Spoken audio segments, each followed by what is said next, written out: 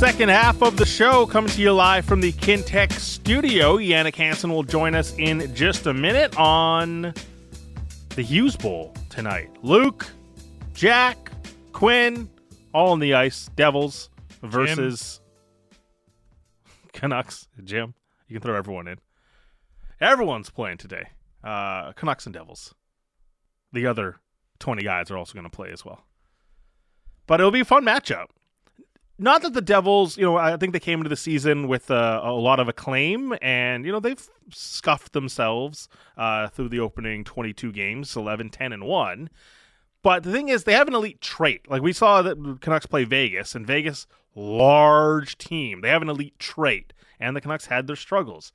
Jersey tonight, they are fast, man. They are fast. It'll be fun to watch the Canucks go up against them, and certainly don't put them on the power play, not just because the Devils' power play can be lethal with the talent that they have, but more importantly, the Canucks penalty kill having all sorts of issues. Let's get into that with a lot more with Jannik Hansen. This analyst brought to you by Magnuson Auto Group, Metro Ford, Port Coquitlam, Magnuson Ford, and Abbotsford on both sides of the Fraser to serve you. Jannik, how are you?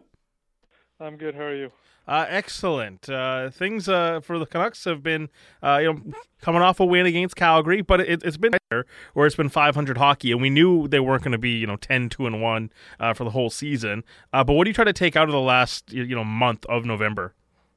Yeah, it kind of hit them. Win one, lose one. Fatigue, aren't playing at 110%, kind of caught up to them a little bit.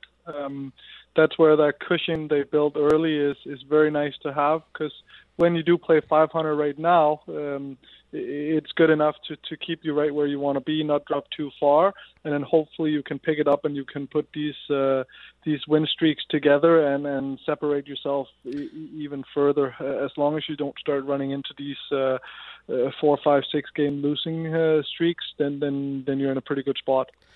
Specialty teams has kind of been a big focus here recently. In the last 11 games, they've scored 7 power play goals. They've given up 10 shorthanded. On the penalty kill, I've heard you say before it's personnel and it's hard work is what has success on the penalty kill. They've changed a lot of the personnel, and these players are more featured on penalty kills in their career, and it's the results are looking the same, Jannik. Yeah, it's still not pretty. Power play used to be something you could count on. That's kind of slipped a little bit as of late.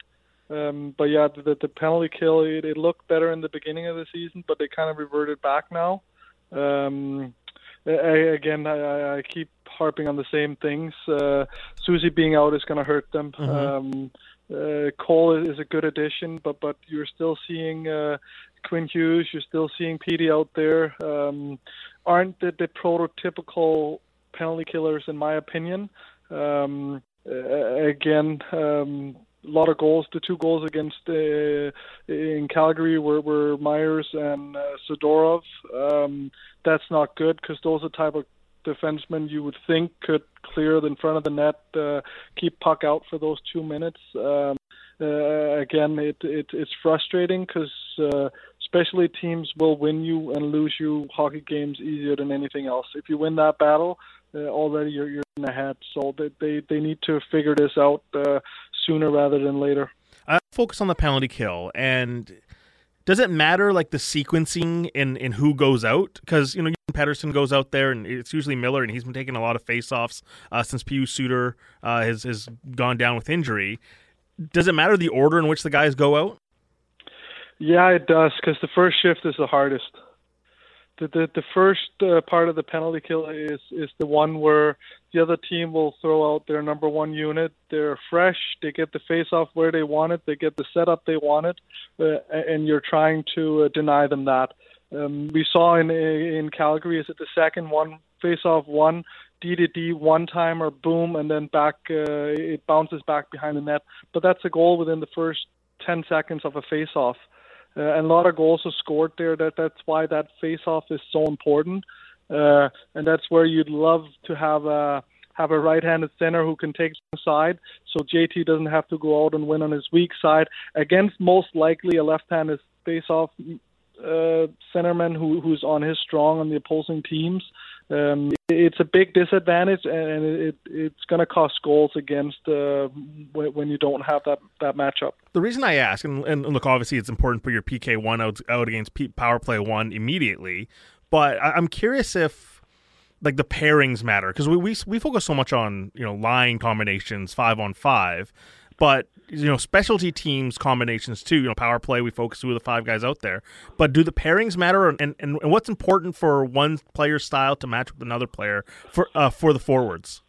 It's equally important, as if it's not more important, on the penalty killing side, because you're always reacting. 5-on-5 power play, you can dictate. You have the puck, you're in charge, you decide what's going to happen. When you're killing, chances are you don't, which means you have to react to whatever they're doing and then try to stop that. And as of none of us have eyes in the back of our head, we rely on communication, talk, reads, and all these little things. And if you don't have those nailed down so you can react within an instant, you're half a second late and the puck is in the back of your net. So it is very important that you have your parents. And for all the years I think I killed penalties, it was almost always with the same guy forward. These were a little bit more in flux, but the forward guy you killed with was more or less the same guy. Granted, he wasn't the one in the penalty box, or he was just coming off a shift, which didn't happen too often because I tend to be playing with the guys I was killing with for a lot of times. But it is easier because subtle little reads, reaction, you just learn how to react off of. And then you don't need communications. You don't need all these little things that takes a little bit of time. And you can be a step quicker in order to know where to cover. So when somebody rushes out to the half wall, I know I got to cover the high slot. And then you're just kind of boom, boom, boom. And then you're covering the 4 guys. And then you're hoping that they don't have the skill to pick you apart and throw it cross seam for a one time or back door, but again, that's the only way to play penalty kill. You have to rely on 4 guys reacting at the same time. We had a mantra is one guy all go, because if one guy is chasing and he's the only guy chasing, he will get picked apart, and now it's a 4-on-3, 5-on-3 instead.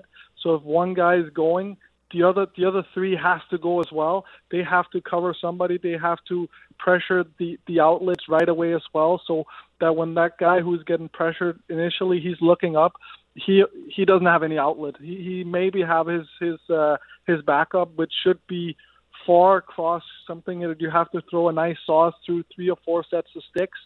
Then if he does that, fair enough, we get picked apart. But that's kind of what you're hoping for. You're hoping for them to make a really, really nice play that you have a chance to pick off, and not just an easy tic-tac-toe around and then a one-timer kind of thing. So you're relying a lot on reads and reaction killing penalties. So you need to be on the same page.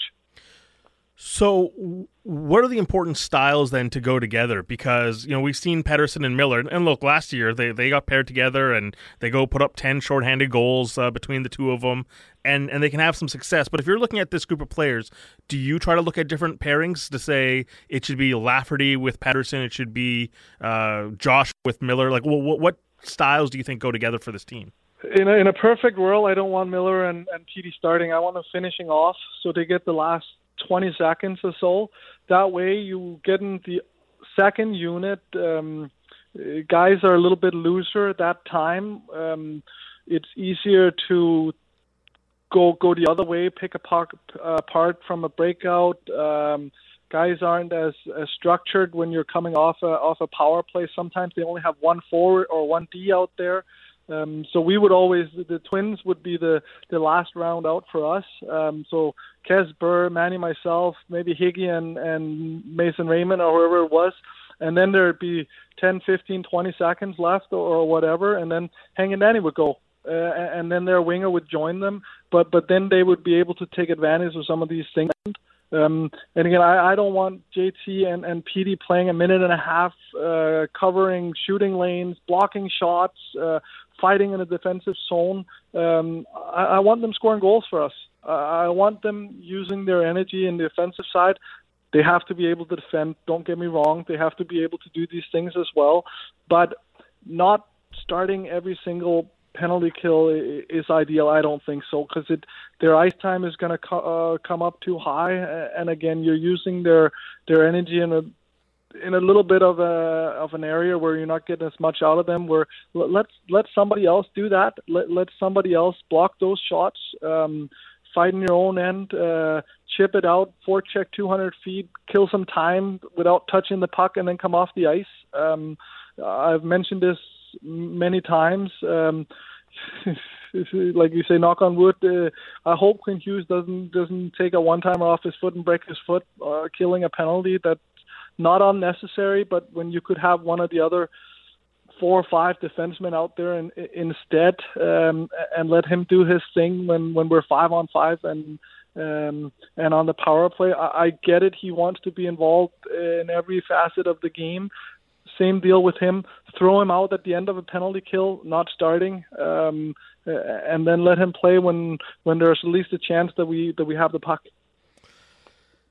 Is there enough candidates to do that though, right? Because I like when you look at Lafferty, when you look at, I mean, Mikheyev has had success penalty killing. Joshua might be the perfect example of what you were talking about, that one go all go, because Lafferty goes and pressures that puck on Saturday and it winds up being the Backlund goal.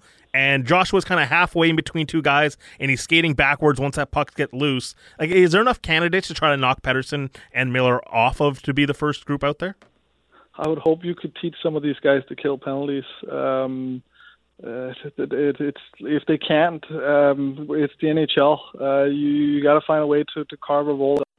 So if you're not producing in bunches, driving possession 5-on-5, you got to be able to kill penalties, and it does take some time. I get it, but we have had time now, and we have been very bad at this. So I see no reason as to why not try to develop these guys. My perfect penalty killer isn't a big guy like Josh. I'd rather somebody like Höglander, somebody who is very quick, very fast, who can get in a shooting lane. Good players don't shoot when you're in the shooting lane. Good defensemen don't take that shot because they don't want to take it in your shin pads. And again, a quick and active stick is often a lot better than an extra 20, 30 pounds when you're a forward killing penalties. Different side of story on the defensive side. There you want a little bit more size so you can move the guys in front of the net, a little bit of reach and stuff like that. But you have these players who could potentially turn into great penalty killers. You need to develop them. You need to give them a chance. And again, when you're mentioning penalty kill aren't doing well as it is already, well, why not try to get some of these guys that could maybe make it their thing instead of something, we're going to do it because nobody else can, and then we have our best players on the ice a little bit more. I don't necessarily believe in that mantra. Yeah, it's been really rough here the past 11 games. I think it's clicking at 63% in the last 11. So they need to find some answers. It's looking a lot like last year as well right now as far as the results go. They've made some changes to the forward group as well. And, Kuzmenko has gone with Miller, with Besser, and Mikheyev and Lafferty go there with Pettersson. I look at that line. It's very energetic, but I wonder, is there enough natural scoring on that line? Yeah, that's a worry when Petey's going to make a play, find somebody. Are they going to be able to score? You hope so. Otherwise, a lot of his things will go unused, and that's a tough one because, again, when you see that lineup and you line up against them, you know who you're going to cover.